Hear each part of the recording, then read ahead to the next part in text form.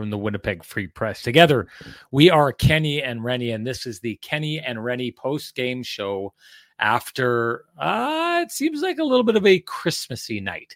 Wouldn't you say? Strange things happening, the turkey legs catching up to certain people. Don't get me wrong. I think the Winnipeg Jets were no doubt the better team of these two teams here tonight. That doesn't show on the scoreboard. And as good as they were, maybe you could argue Connor Bedard was the best player on the ice tonight. Maybe not. Vladislav Nemeskov having an absolutely great game. Nino Niederreiter, I thought, looked great. Morgan Barron in the fourth line looked phenomenal. This was Connor Bedard just having that ability to finish in a spectacular manner. I know people don't like it when you go on and on about the opposition's players, but Connor Bedard's special case, we should probably talk about him a little bit. I absolutely love the first goal that he scores. This is a player who came into the league, and a lot of people were questioning whether he would be big enough to survive at the NHL level. I think right off the bat, every time you see a first-round pick coming in who's under 6 feet tall, everyone assumes right off the bat that player is not going to be able to handle the rigors of the NHL. What I love about that first goal is not only does he show the skill that he's capable of getting that shot on the net in tight, changing the angle, putting it in a place where, some of the other Jets who are around him, 3 of them surrounding him, couldn't get to the puck, going in between his legs. But it's the kind of bulldog tenacity with which he just keeps going and going and going at that puck. He will not be denied. These are the kind of goals we've talked about before, that if you're a Chicago Blackhawks fan, the playoffs aren't going to happen for you this year, but someday they will. And it's good to know you've got a guy like Connor Bedard, who's a star, who can not only score the really nice goals that we've seen him score in the past, but the kind of goals where you just grind it to the front of the net, get to the inside on a team that is one of the most difficult, if not the most difficult teams in the NHL to get to the inside on in the Winnipeg Jets. But I just love everything about that goal. It's not snake charmer. It's not hang out on the outside trying to make stuff happen. It's a guy recognizing the kind of game that it is, the kind of team that it is, and what it's going to take to score. And then that OT winner, I think that's one of those situations where, he's basically standing in the middle of a Winnipeg Jets triangle with the 2 defenders in front of him, one of them being Josh Morrissey. They've got back pressure coming from behind him. I just don't think there's a recognition at that stage of, this is Connor Bedard. The league is going to be learning what Connor Bedard is capable of, and that is one of those things. You can't let him shoot from that spot. It's that simple, and Ken nailed it, and he'll talk about it when he gets on the show here. The ability by Connor Bedard in that moment to kind of change the angle, to take away, Josh Morrissey feeling that he's got that path to the net, that shooting lane gone. We've seen it now. I think Connor Bedard is the only Chicago Blackhawk to score against the Winnipeg Jets this year. He's got 3 goals again against the hardest team in the NHL to score against over that stretch of time. The kid is special, no doubt about it. Hands down, there's nothing about him that screams, can he do this or will he do this? He is just chasing and getting very close to a point per game pace. And how many times tonight there was a semi breakaway that he threw a pass out and it was on the player's stick and the stick couldn't handle the pass. There was a number of times I saw him get the puck and look to make a pass, and there was just no one in the right spots. If you put this player on the Winnipeg Jets with the tools that the Jets have, the Gabe Vilardis, Mark Scheifele's, Kyle Connors, Nick Ehlers, Cole Perfetti's, up and down this lineup, Connor Bedard, I would argue, would be 15 to 20 points above a point per game pace if you had him on a team like the Winnipeg Jets. Anyways, that's all about Connor Bedard. We have to talk about him because he essentially steals the game away from the Winnipeg Jets here, a game in which I thought the Winnipeg Jets were the better of the 2 teams. Jets, I think undoubtedly it's not just in the shot counter, the attempts or the posts or all those different kind of things. The Winnipeg Jets were the better team on this night. They were the deeper team. Fourth line looked great. Lowry's line, I thought, looked, was grinding for the most part of it. There was those flashes here and there of Mark Scheifele's line where they just have that skill and that kind of sixth sense of knowing each other. Everything that makes the Winnipeg Jets good, including a couple really big saves by Connor Hellebuyck, was on display in this game. I guess I just kind of chalk it up to, the Jets were the better team in this one. And I think this is another time that we take a look at the Winnipeg Jets and think they lost a game, and yet they were the better team in that game. This is what is going to happen after a certain amount of games in the NHL, where the Jets play this style where they grind it and they keep it close, and usually they grind and they come out on top. Every once in a while, you can't win them all. So you're going to win some games that you don't deserve to win. The Jets haven't had many of those this year. You're going to you lose some games that you deserve to win. The Jets have had a number of those so far this year, but that's what you're looking for if you're a Winnipeg Jets fan, a team that shows well in their losses, not the kind of losses that suck the soul out of you. I mean, would you rather be the Winnipeg Jets right now, be the better team in a 2-1 game where you got a point, but oh man, we lost to the Chicago Blackhawks? Or would you rather be the Colorado Avalanche on this night, who scored 4 goals, blew that 4-goal lead, and lost in overtime against the Arizona Coyotes? That's the kind of loss that makes you kind of question yourself a little bit. There's no question about this Winnipeg Jets team. They stayed within their structure. It gave them ample opportunities to win this game. It just didn't happen. Not a big deal. You don't win them all, but the Jets are doing a good job of winning by vastly most of them and getting points and seemingly almost all of them the way that they've been going for a long time now. That's my take on the whole thing. Let's bring in the man with the best music in the business. He's going to give you his take on the whole thing. And I forgot to say, Merry Christmas, everybody. Hope you're resting those turkey bellies the way that I've been. It's a great holiday for me. Hopefully it's a great holiday for you. So Merry Christmas to you before we bring in Ken and say the same thing to him. Here he comes, everybody.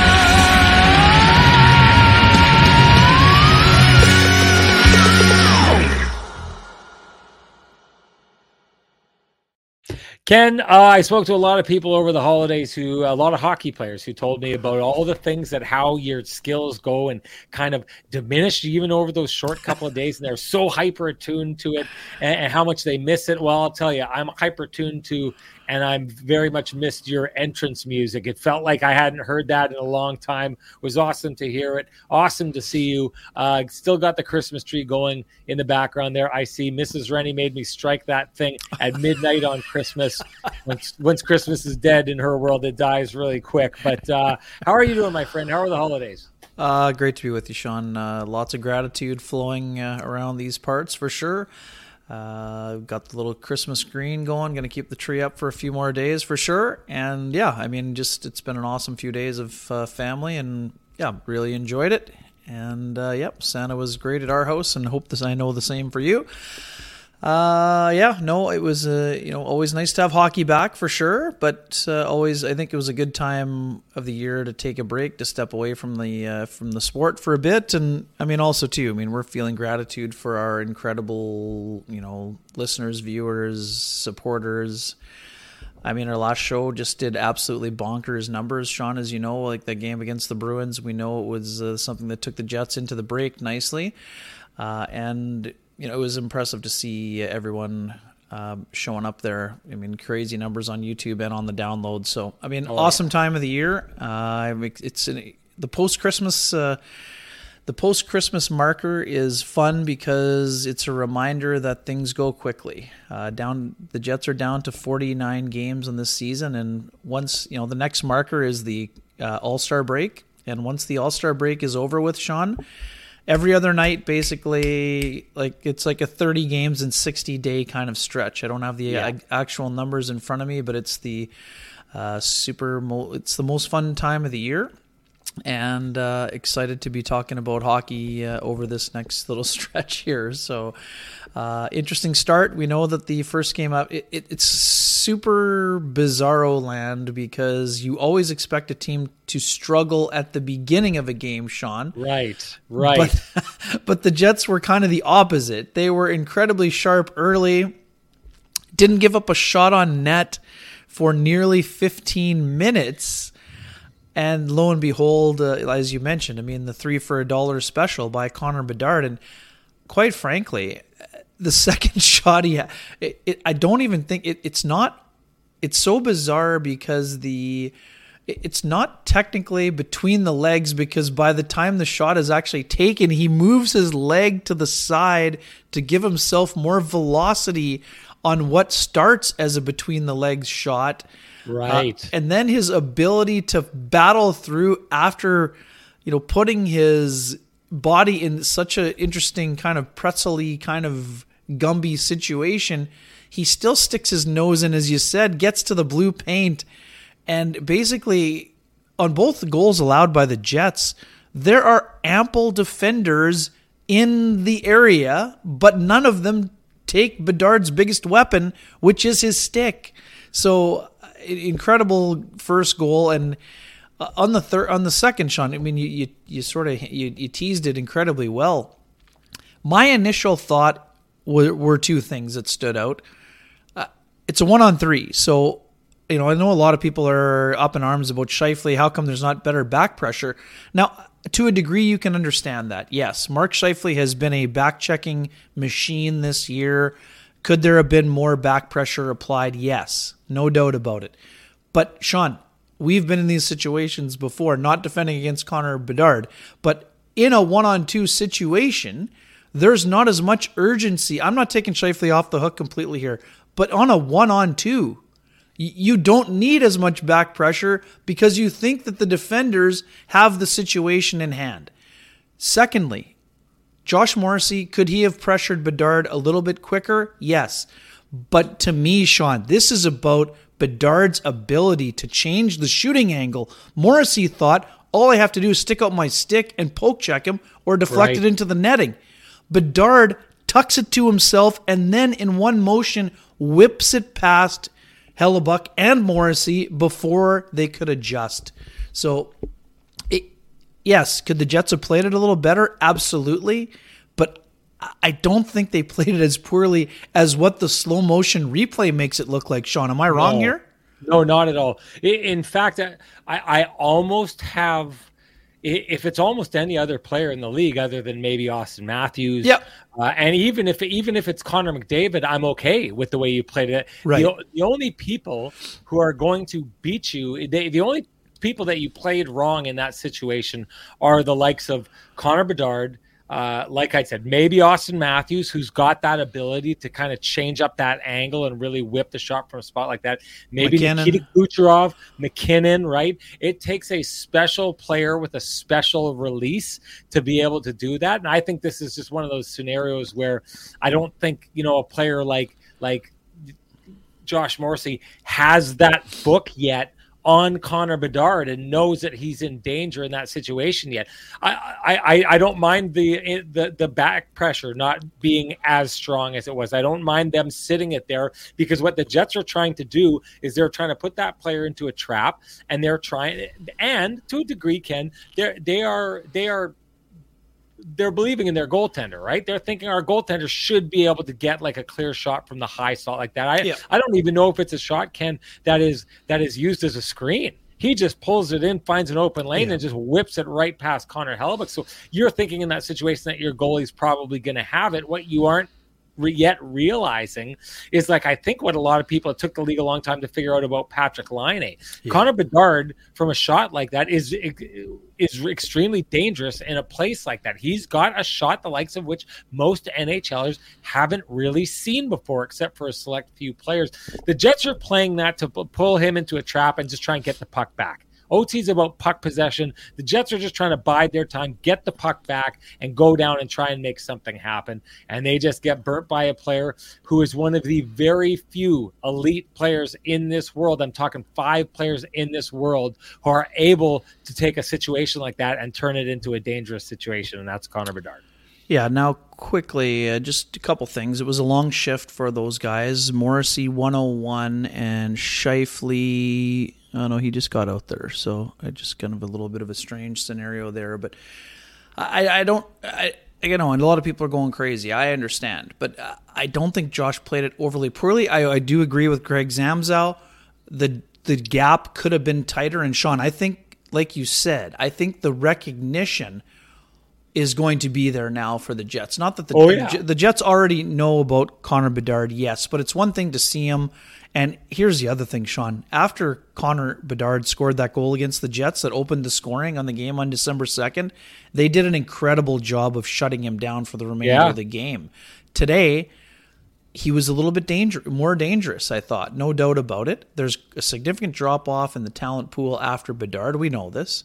But he actually had a pretty quiet third period up until the overtime, for me anyways. But this is an elite talent. I mean, the Jets, they had 82 shot attempts. I mean, like you said, this isn't about shots or shots on goal or attempts. But, I mean, the Jets clearly had control of the majority of this game. Kudos to the Blackhawks for being ready to roll, and their goaltender Peter Mrazek kept them in the game and was fortunate. There were 4 posts and a crossbar in the game. So yes, that's a factor.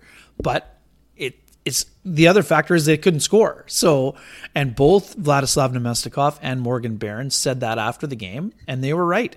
Those are the kind of games, Sean, where a greasier type of goal is required. They had opportunities. There were lots of nice plays. The Jets did generate plenty in the contest, but they didn't get the job done ultimately. This isn't a game where they go back and say, oh, that's a horrible effort. That's not a horrible effort. It's a game where the game doesn't go their way. Could they have been better? Yes. Did special teams cost them the game? You could argue that. Rick Bowness, quite frankly, said our power play was ineffective. Their power play, Sean, cannot be ineffective.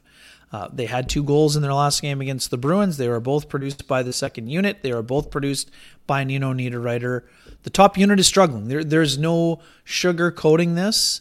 I do think that further changes are required. We were surprised, Sean, both you and I were surprised when the Jets didn't do more than just flip out Cole Perfetti for Alex Iafallo, right? I mean, when Rick Bowness talked about structural and personnel changes, that is not what either one of us anticipated was going to be the move.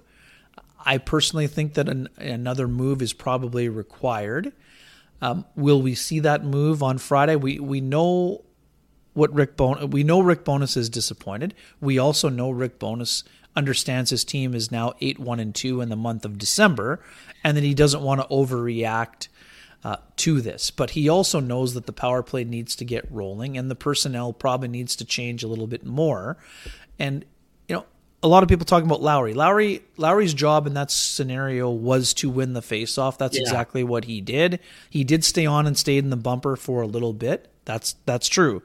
But I mean, this wasn't a traditional promotion to the power play. But no. Adam Lowry did his job. He went out, won the draw, and then did his job in the bumper before it was his time to go off and change. So, is that something they'll consider later on? I mean, Mark Scheifele had a tough day in the circle. The other day he was dominant in the circle. He's been very good for the Jets, but tonight wasn't his night on the faceoff dot. So he went to Lowry, who was better. But right now, the second unit is moving the puck better.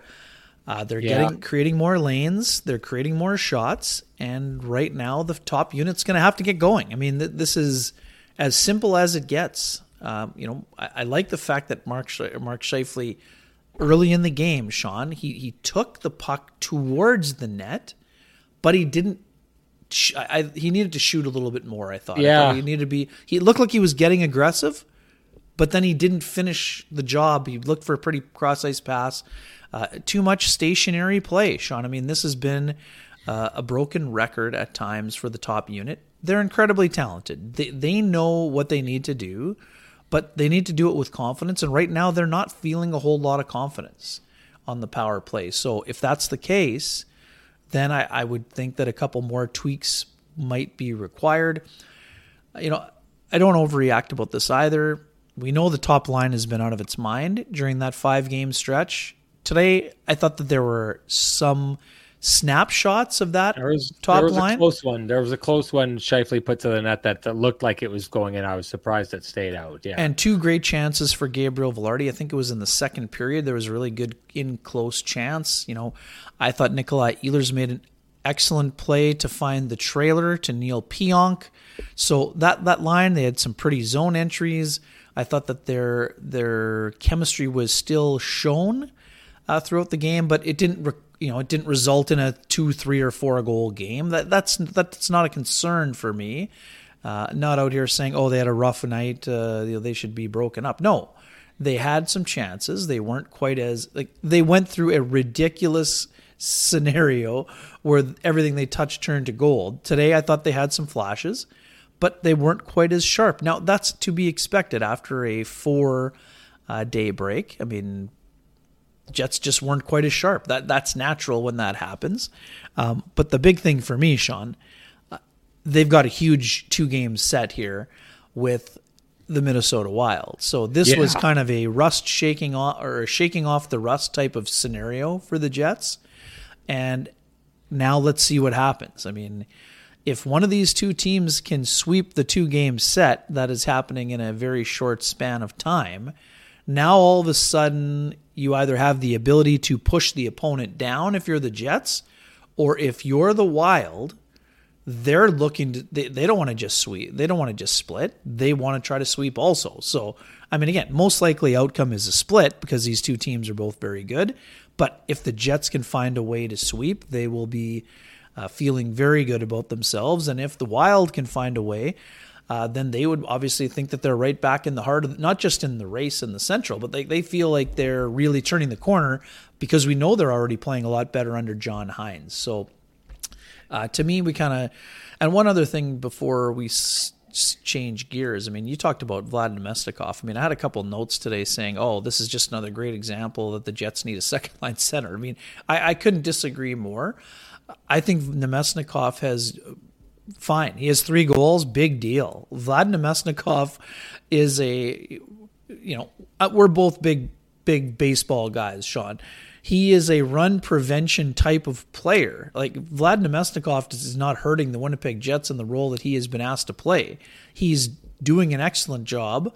And I mean, I would also argue with some of those folks that line is the 3rd line based on ice time distributed. So, I mean, could he produce a little bit more offense? Sure.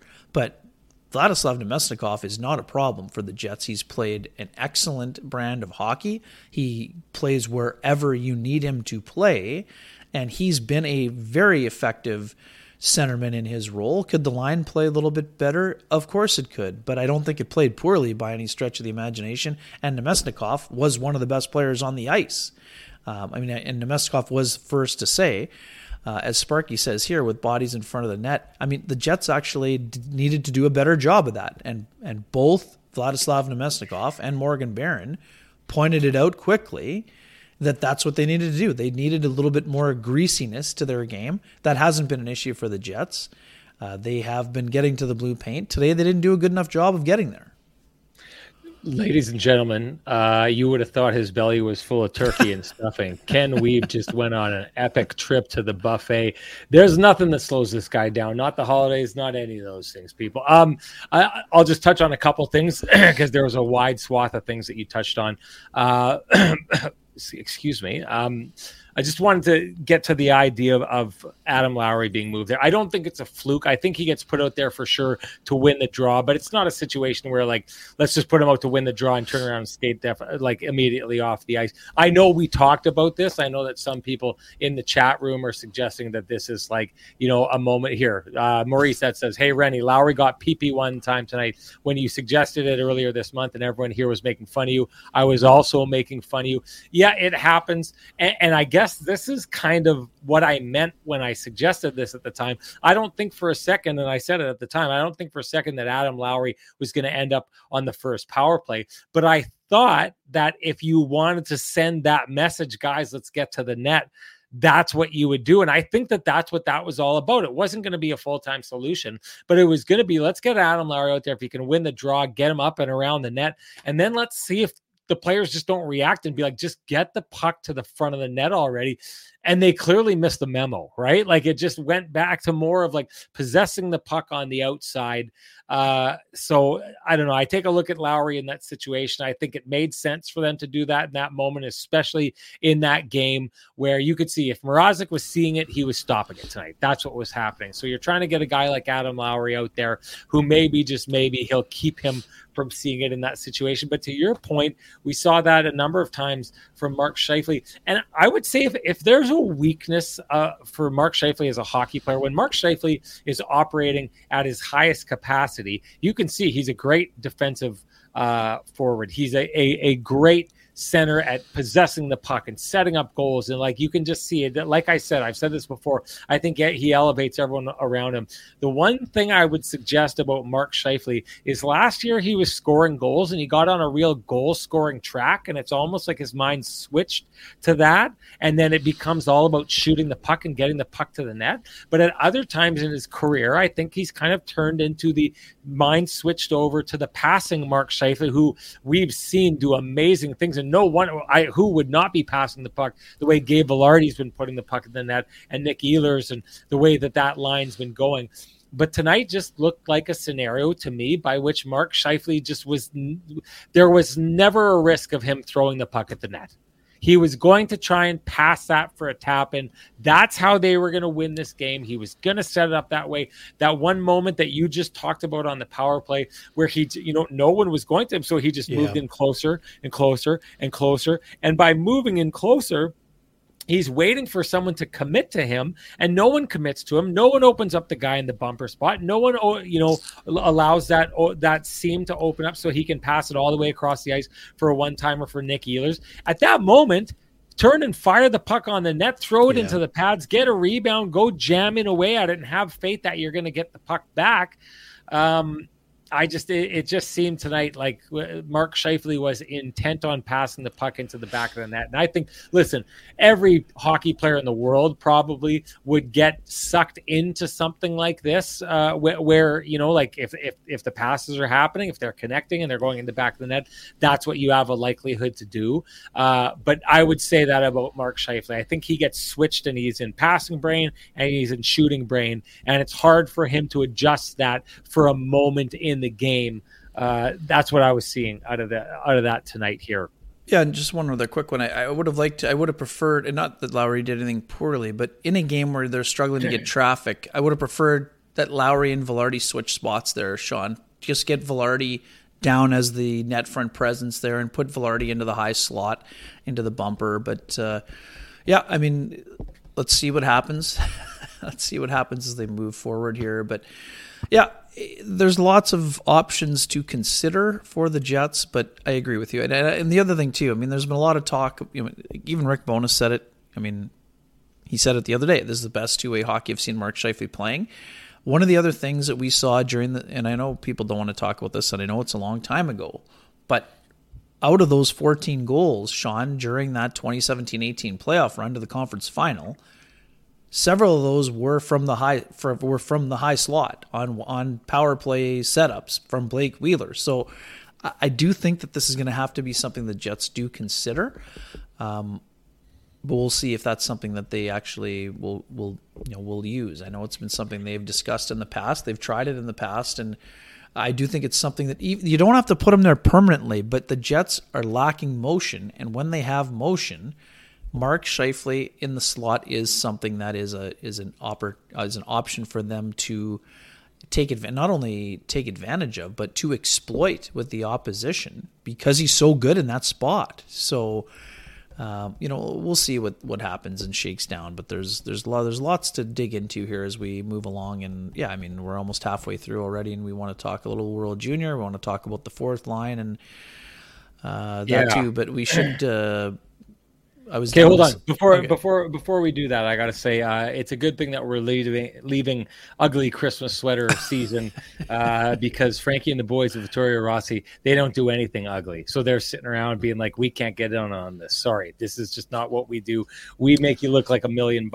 And that's what they've done to us in the past. Not right now, Ken. We are more in ugly sweater mode. Easy now. We are in nice Vittorio Rossi clothing mode. But hey, if you want to ditch the ugliness and head on down for some great clothing, head on down to Corden Avenue, walk into Vittorio Rossi, loudly proclaim that Kenny and Renny sent you, ask for Frankie and the boys, and they will do you up right. I'm also going to give the pristine wake-up call. I was there to see Frankie a little while ago last week. Saw Evan and Sammy and Frankie. Everyone is doing well there, and yeah. AKA the boys. Go see them. Exactly. Yes. Just letting you know I was in there seeing Frankie and the boys. And there you go. Store's ready for some end of season activity, and when the calendar flips, you might find a sale or two happening at the Vittorio Rossi location.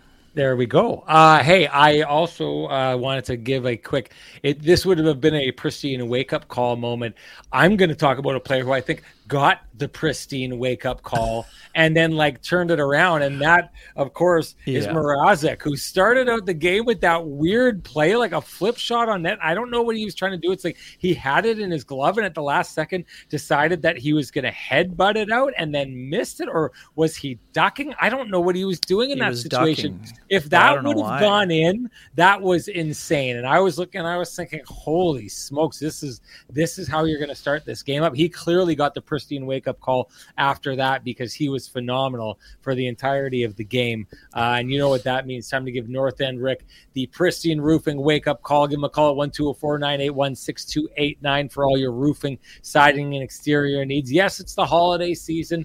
Don't worry about it. He may be there with a glass of rum and eggnog, some cookies, chomping away. Don't worry about it. You can get him on down there. But if you don't want to interrupt his holiday bliss, you can always call Pristine Roofing at 204-237-7663. I can't do it now.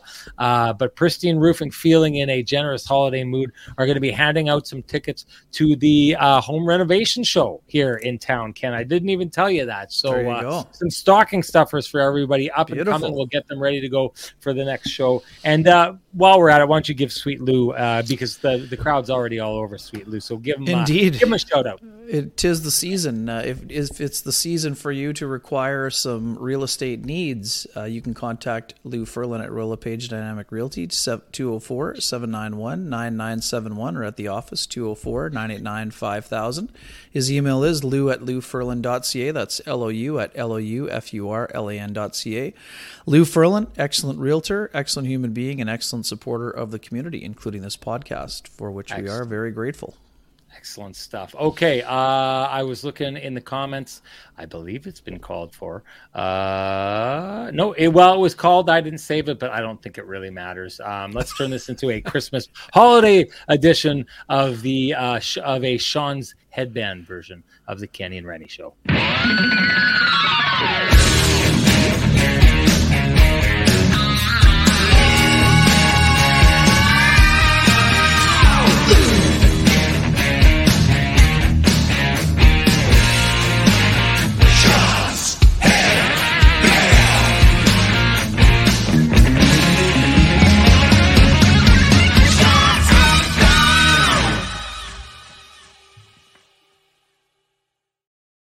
Okay, Ken, to me, fixing the power play, there needs to be a little bit more honesty from them in getting the puck to the front of the net. And I think it's just one of these situations where they just got to throw it in front and kind of get some jamming. And at least at that stage, those teams know that the Jet they can't just sit on the Jets shooting lanes, right? That's going to open things up. But I think it's not just as simple as that. If it was that simple, I think the Jets would have done that a little bit easier. Although I do think that they could be getting a lot more that they're getting based on that. But the Jets are using a very similar power play structure to that of the Tampa Bay Lightning. And I do not understand why, after all these years that the Jets have been using a very similar structure, they don't try to build in more movement between the positions. Now, I get it. You've got one guy down in the bumper. You've got one guy in the high slot.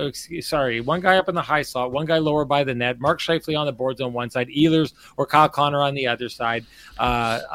Josh Morrissey sitting up at the top. Now, Tampa's been using that for years and years and years, that very same structure. But what they don't do that the Jets do is they don't sit those guys in that spot and basically never move them. They almost play a shell game with those three guys in the middle where the guy in the slot gets the puck and he moves it to – so imagine this. The guy in the middle of the ice, if it's Alex Iafallo, gets the puck in the middle and everyone collapses on him so there's not a shot. And then he continues moving that puck along to Mark Scheifele for a shot. Or he'll grab it and he'll move it to Mark Scheifele as Mark Scheifele skates towards him. They'll converge in the same zone, and as they switch, Iafallo will pop out and Scheifele will move it to him. You'll catch those guys in the transition, just moving those three guys from spot to spot to spot. So what you're getting is you're getting a little bit of dynamic movement built in there while you're still keeping that same structure. But the Jets are keeping that structure as though it's etched in stone, and you've seen it before.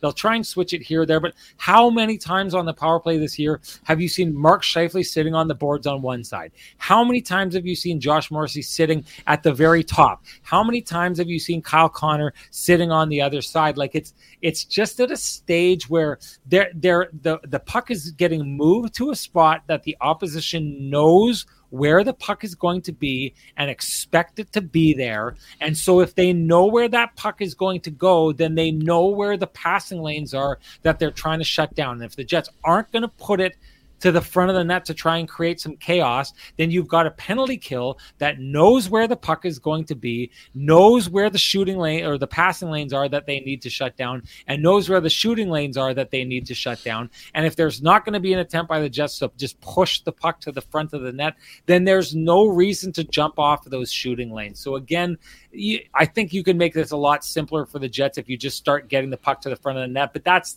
it's a little bit of a caveman answer. I don't think it's a bad thing, just trying to cram it down the other team's throat.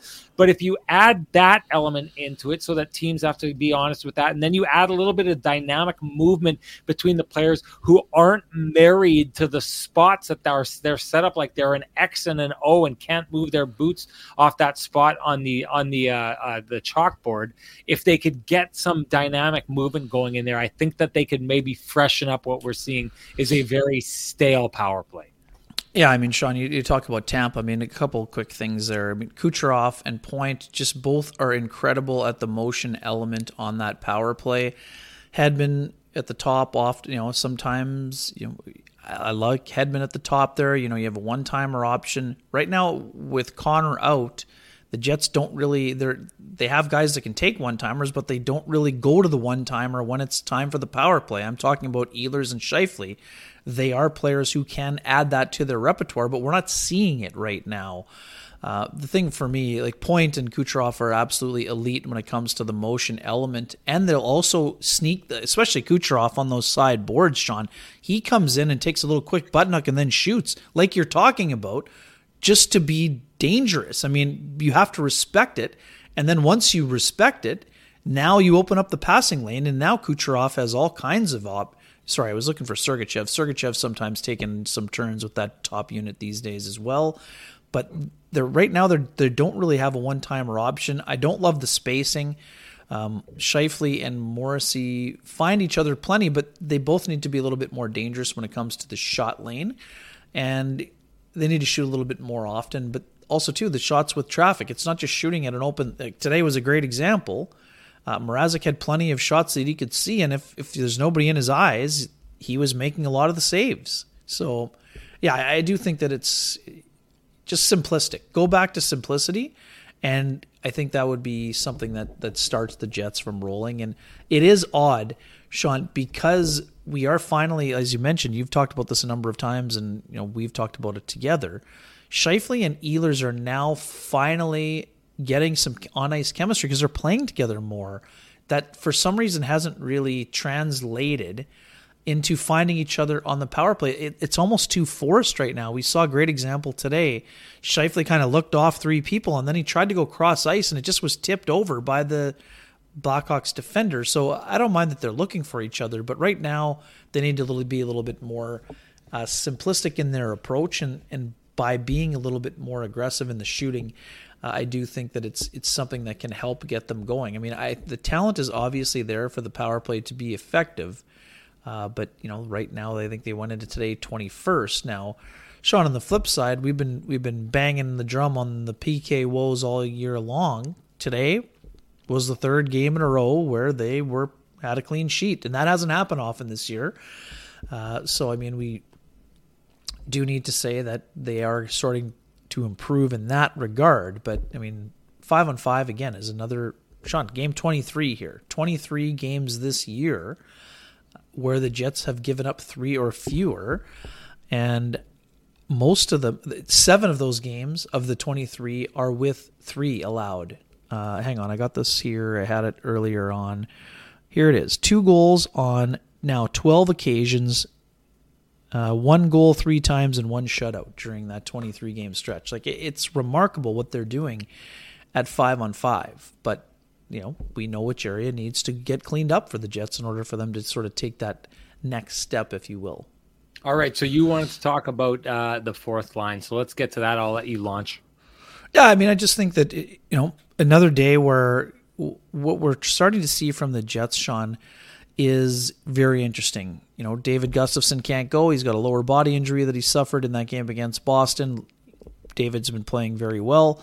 Dominic Toninato, a guy who has not played a single game for the Jets this year because of circumstance, gets into the game and makes an immediate impact. He gets an assist.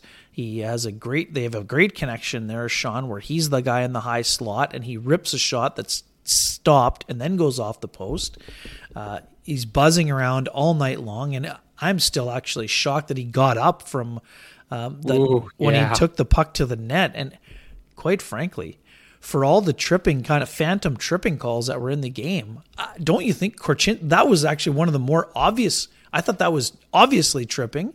I don't think it was. I think it was more of an accidental trip, but Korchinski's stick is definitely in Toninato's feet before he goes plowing into the end boards.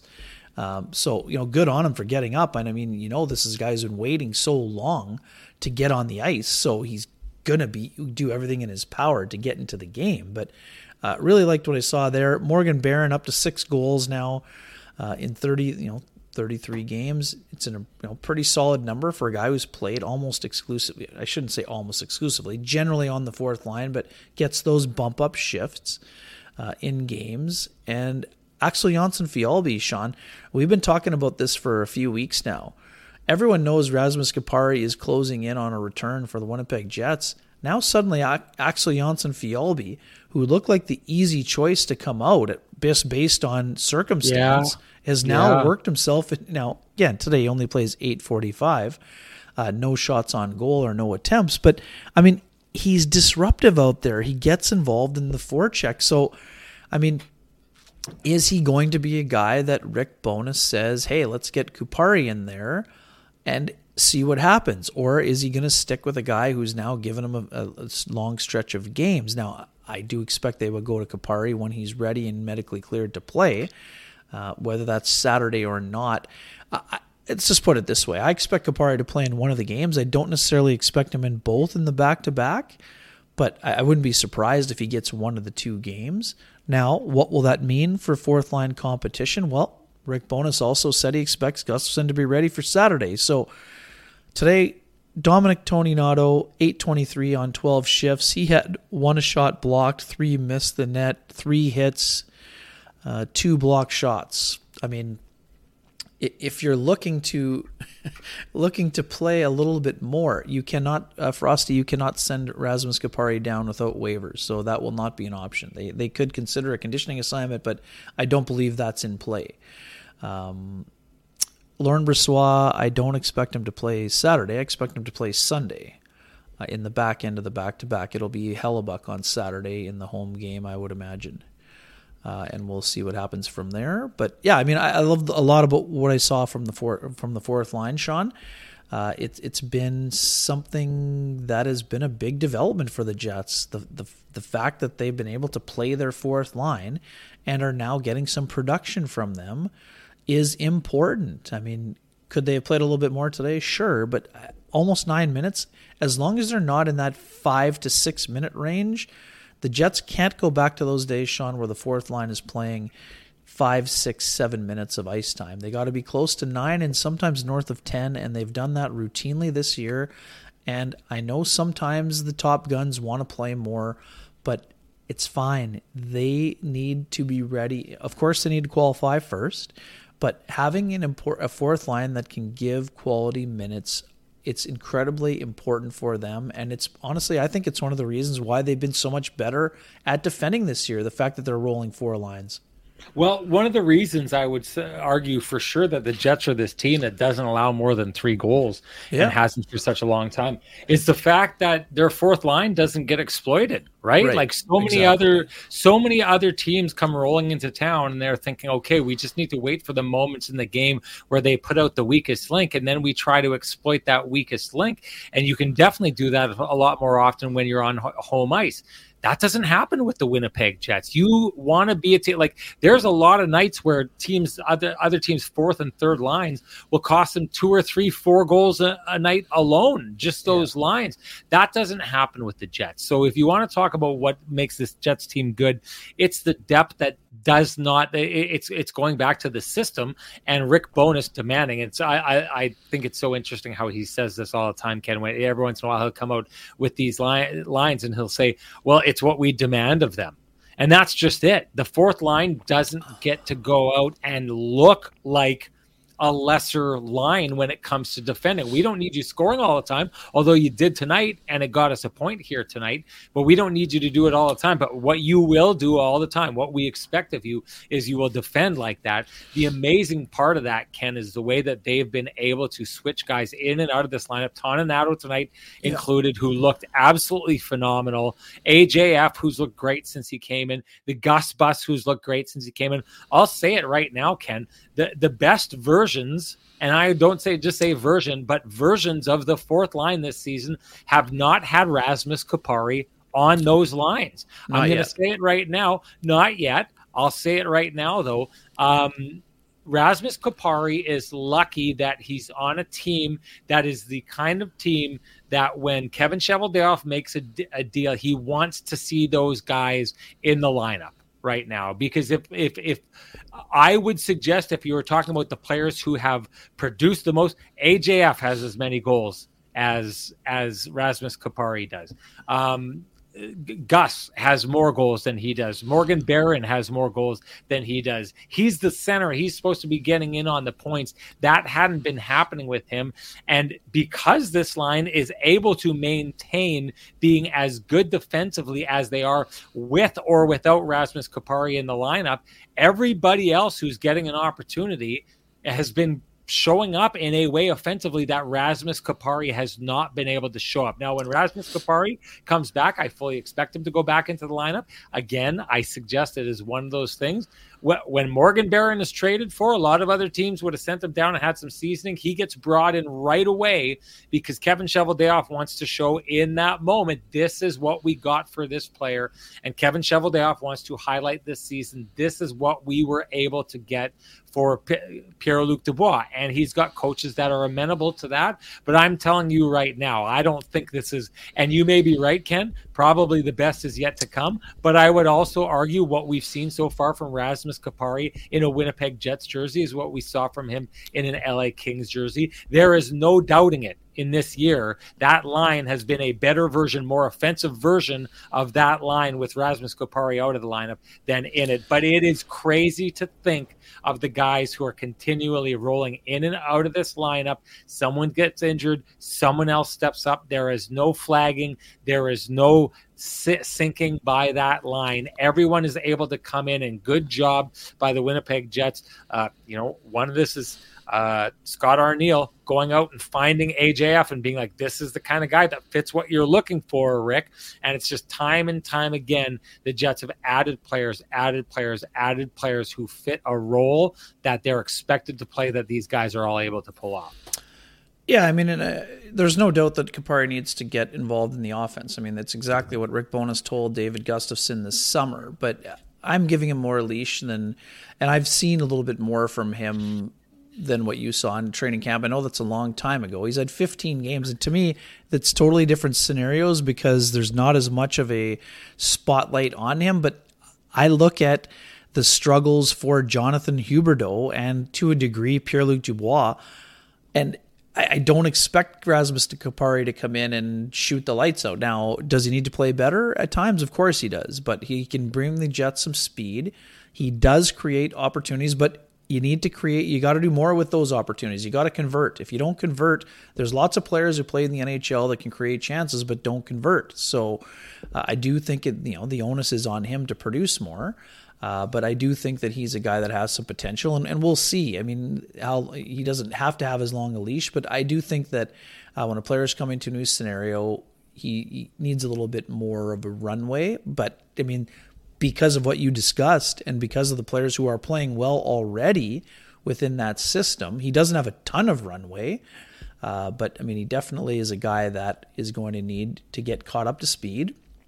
And then we'll see what happens. And just a quick one, Morgan Barron just under 11 minutes there on that fourth line today. So it'll be interesting to see what happens when Kupari's back, but I do expect him to be in the mix. And I do think that he can contribute to the Jets down the road. And the other thing about this too, Sean, I know the system is different, but this is a responsible player that can also defend, and he also can give something in terms of the forecheck and his speed game. But yeah, I mean, he's going to have to produce a little bit more offense. Well, and I guess I would say it like this. I know that there's a certain, I know when I'm saying this, there's a certain amount of the population that is going to be up in arms about this. I'm looking at this from a player's viewpoint. David Gustafsson was told, like you said, in the offseason, you better produce or else, is basically what he was told. And what's he done? He's come out and he's produced. And I guess my take on the whole thing is there's been a certain, I'm not saying if you don't give Rasmus Kupari time and opportunity, that over a certain amount of time, maybe he's going to get to a player who has, he hasn't scored in something like 48 or 49 games or something like that. I'm not saying that he's not going to get to be a player who will contribute and do this.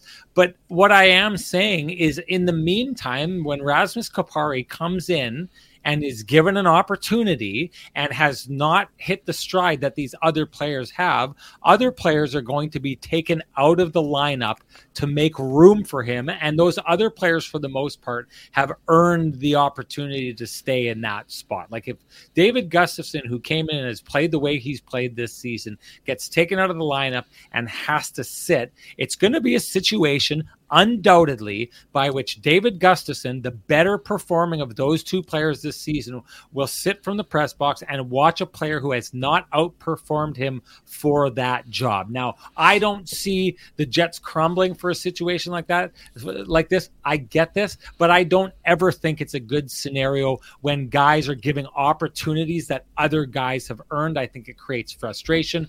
I don't think there's too much of a worry when it comes to guys like AJF or Dominic Toninato, because those guys get their role. Those guys are just happy to be with an organization that they're one of the first couple of call-ups. Those guys are happy to be an organization where they get to collect an NHL paycheck every once in a while when it's time to come up, and you can see they just go out and hit it. So I don't think that this is a massive problem, but I'll say this flat out. If Rasmus Kupari comes in and David Gustafsson goes out, Rasmus Kupari is taking a spot that David Gustafsson so far has earned over Rasmus Kupari. Yeah, I mean, I think we're going a little bit wild here. I mean, I know what you're saying for sure, but I mean, there's no bigger proponent of David Gustafsson than I am, and David's been in the organization since 2018, so Kupari's been here for 5 minutes, like 15 games in his career. So right now he's 3 points behind Gustafsson. So I do think that the competition will be on. I think Gustafsson has earned a chance to stay in the lineup. There's no doubt about that.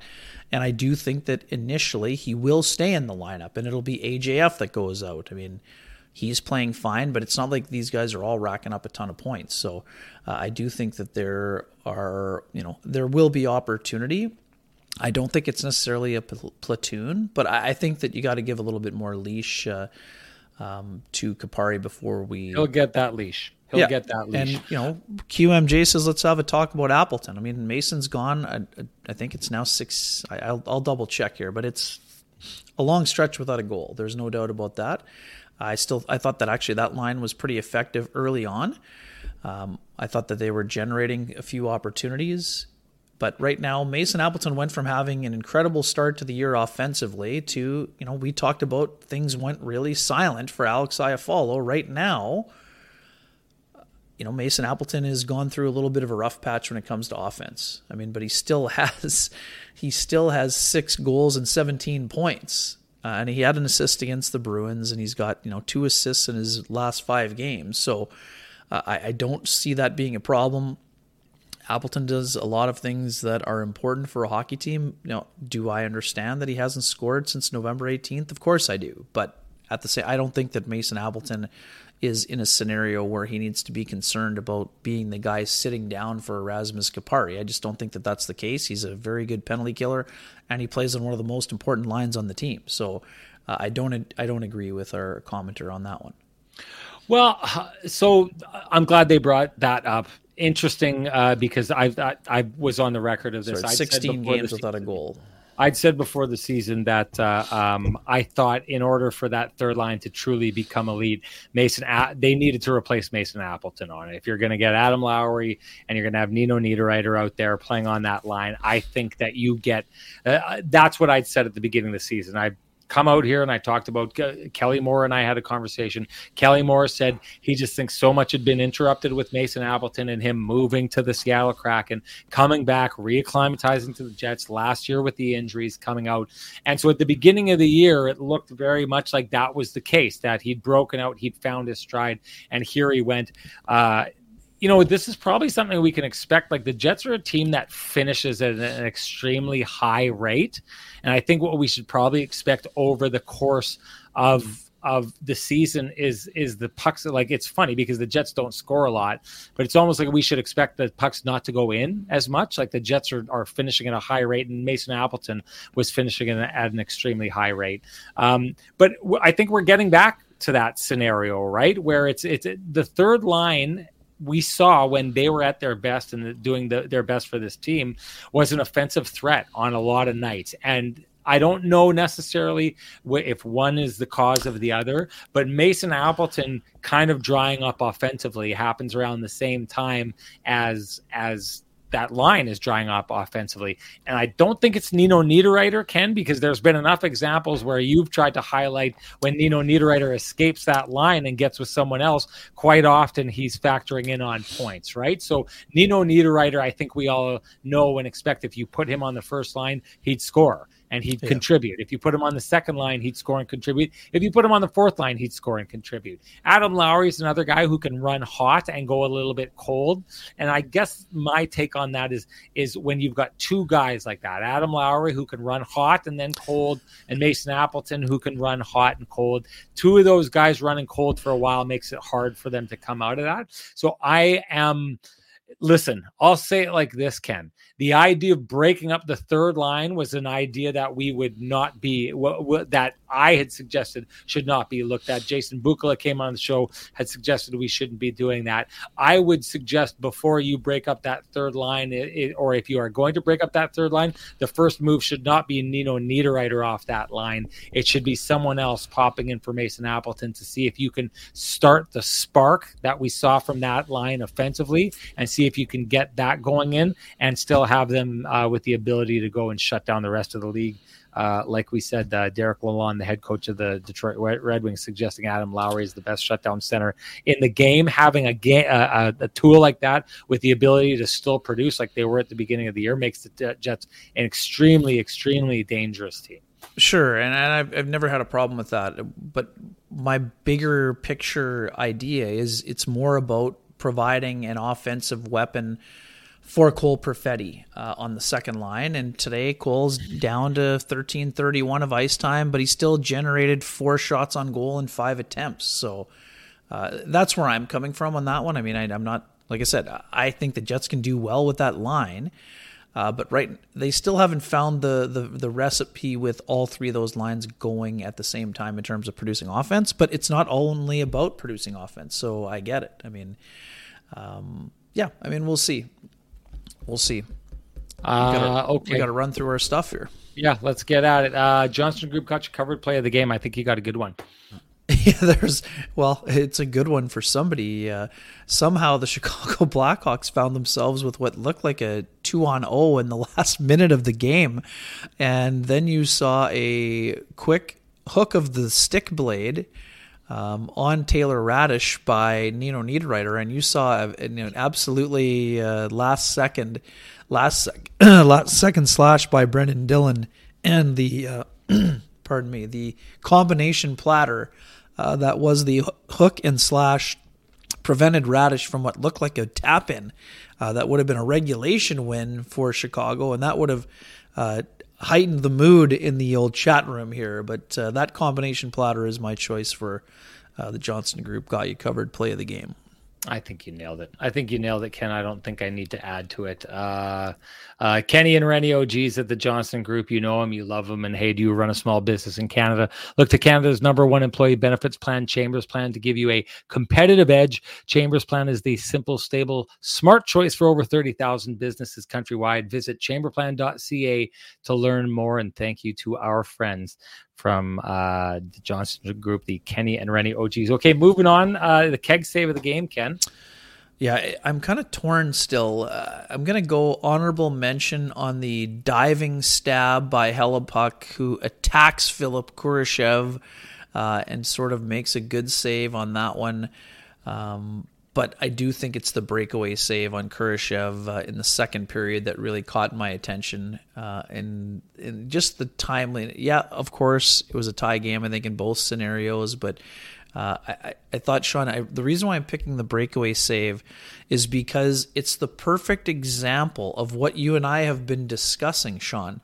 You and I have been discussing how Hellebuyck makes a difficult save look routine. And this is another great example. Kurashev makes a move. You think he's like, oh, why isn't Kurashev making a move here? He does make a move, but Hellebuyck doesn't bite at all.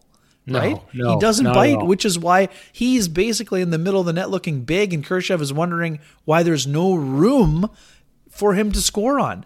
And I love the fact that he bats it away at the end. He's like, "Get out of here! Get out of here!" That's not even close to enough to get me to move.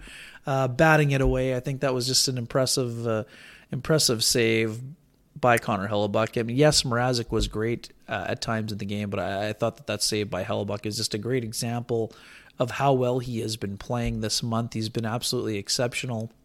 Sub 2 goals against, save percentage on the rise, and he's been really excellent. And he was very good again today, even though, yes, he gave up 2 goals, including a shot from distance. But let's look at the shot on the replay, folks, before you say that's a bad goal. No doubt. Hey, that's Ken's keg save of the game. I agree with him. You should share with us your keg save of the game, because if you do, you're automatically entered to win a $50 gift certificate to any of the 3 keg locations here in Winnipeg, each location finer than the last. And the winner from our last show before Christmas, that would be Matthew Thompson. Matthew Thompson, you know what to do. Direct message me at SN Sean Reynolds. Send me your full name.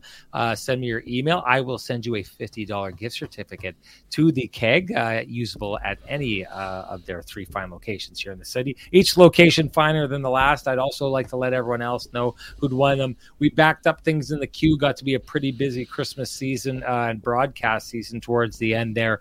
All of your keg $50 gift certificates should be sent out tomorrow. If you're the winners, that will be happening. The majority of your lamp lighters have been sent out, except for Matt Heinen and Big Hitter. If either of you are listening, I need you to get a hold of me. I didn't get your information, so direct message me at SN Sean Reynolds. Give me your full name and give me your email address so I can send that out to you. You don't do it, I'm going to give you 3 shows. Just based on the backup, I don't think either of them got a hold of me, Ken, which should mean that we moved it along to other people. I'm going to give them this show, next show, and the show after that if I don't hear from them again. They're getting thrown out to the people who would have been getting them afterwards. So yes, I don't know if people know who they are, but that's how we're going to do it. And that brings us, Ken, of course, to your TCB lamplighter of the game. What do you got? Yeah, we're in full agreement on this one, too. It's the first goal by Bedard. Yes, the game winner in overtime is impressive for his ability to change the shot angle on the 1-on-3. But to me, it's what we heard about Connor Bedard. Where might he struggle? Undersized forward. Can he get to the hard areas and score goals? Well, not only does he create the space to create the initial one-timer from Connor Murphy, he follows it up with an outstanding rebound play, which is a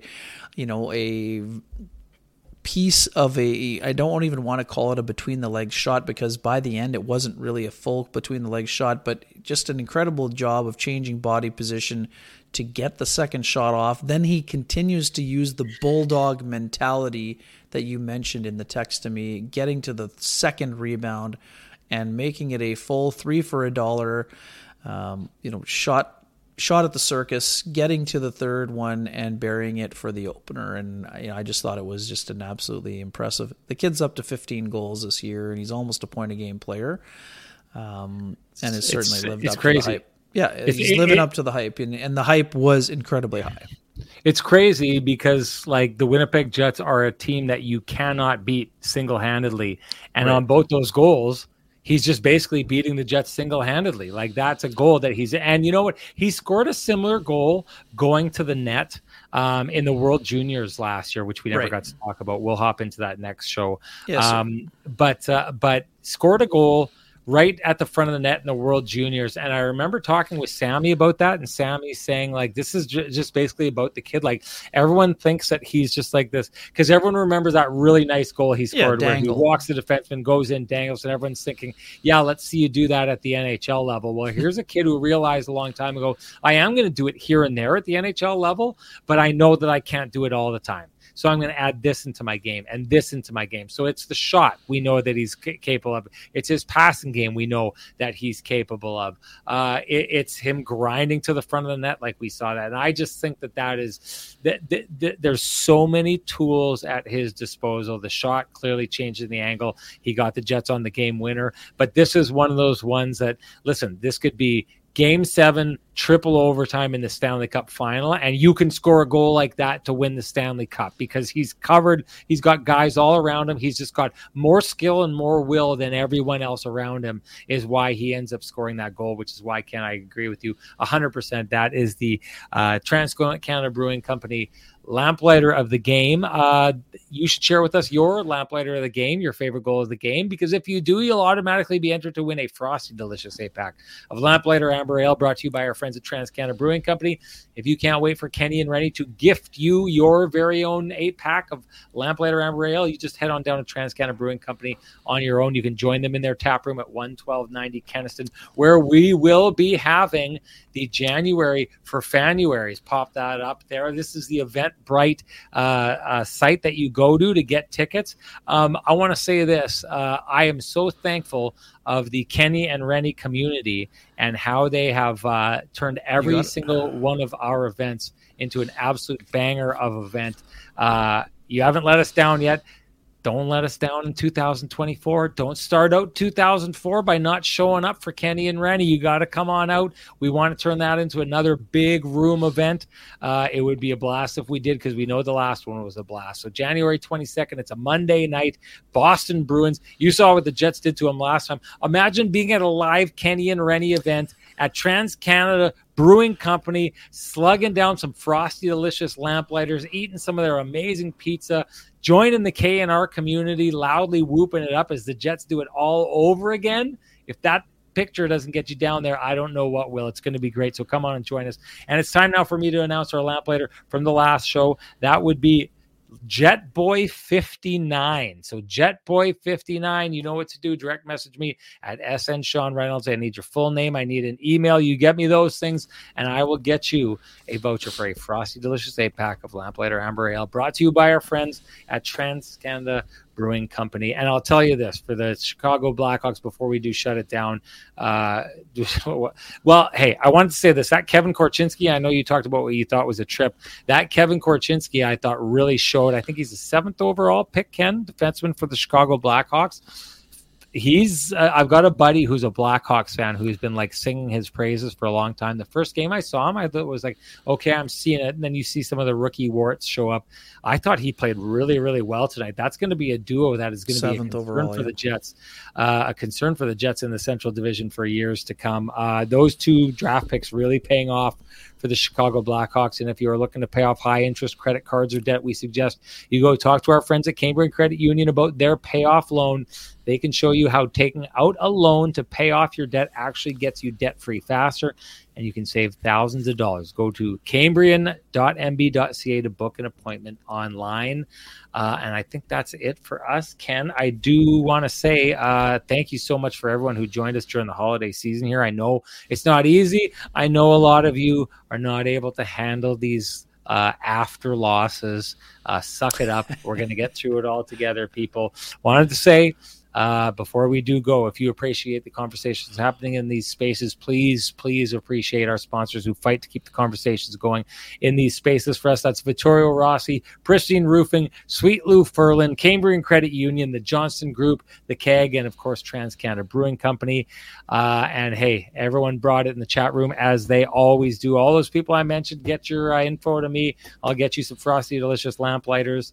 And we will see everyone after the next couple games. Ken, I think this is a huge set for the Jets because if there's a challenge for this Jets grinding system, I think it's going to be a grind fest between them and the Minnesota Wild, who are playing really, really good hockey as of late. And to your point, if Minnesota finds a way to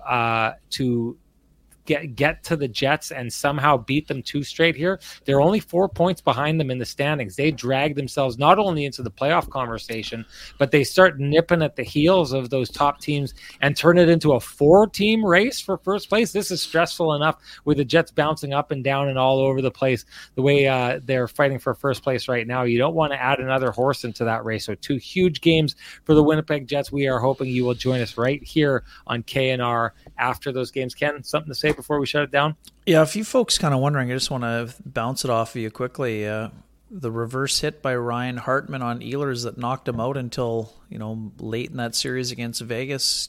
Do you see there being some retribution, or is it still take a number of time given how important this double dip is going to be?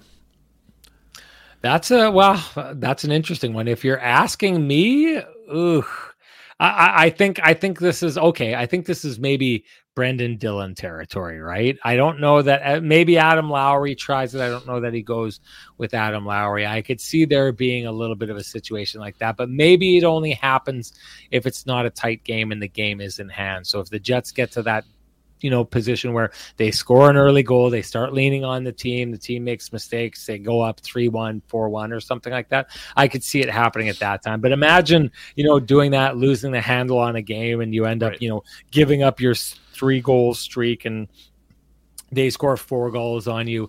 That's all we would be talking about, is the Jets lost their composure in this game. I think, one thing I did want to say before we go, the fact that this game here tonight, I know the Jets lose, but they come out the way they started that game, the way they carried the most of it. I'm fully convinced now, Ken, the DNA of this Jets team used to be snake charmer. That used to be their fallback. That's what went wrong with them last year. I'm convinced at this stage that the fallback DNA of this Jets team has now become this grinding system, and that's what they fall back to as a base of playing, and they build and add their skill out from there. So what we see against Boston is them playing that game and adding the skill. I think when the Jets aren't at the top of their game, they just fall back to the foundation, which turns into a grinding game. Sometimes they win, sometimes they lose, but there's a reason this game is 1-1 going into overtime, because the Jets fall back the absolute foundation of what they are and what they return to now. And the reason I think they'll be successful going forward is because the fallback for them is defensively sound, protecting the house, grinding the other team, forechecking.